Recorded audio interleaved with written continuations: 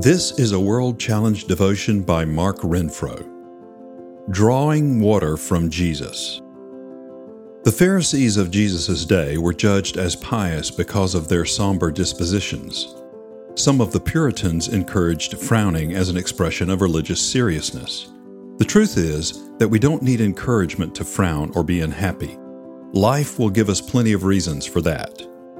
In his Confessions, Augustine asked, "Is not a happy life the thing that all desire?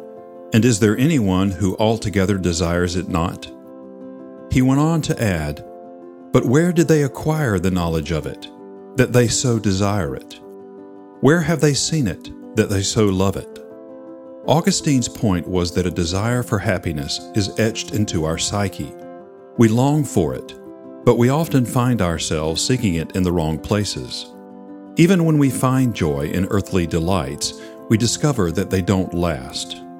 When I think of happiness from a biblical viewpoint, I'm often drawn to Jeremiah. "For my people have committed two evils.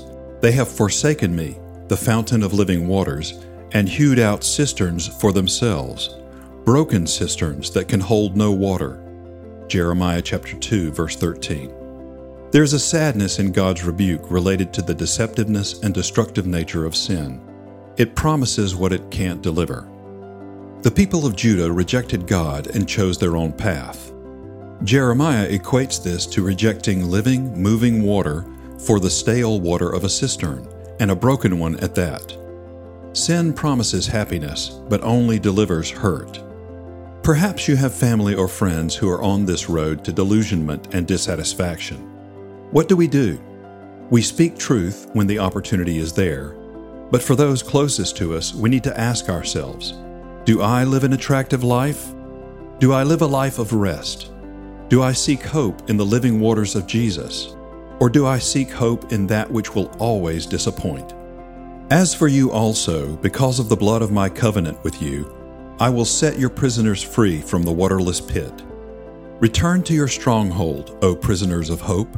Today I declare that I will restore to you double. Zechariah chapter 9, verses 11 through 12. We are prisoners of hope. So are we hoping in the right things? What are you seeking hope in that will never deliver? What cisterns have you built? May we all return to drink deeply of the living waters of Jesus. World Challenge: Transforming lives through the message and mission of Jesus Christ. Visit us online at worldchallenge.org.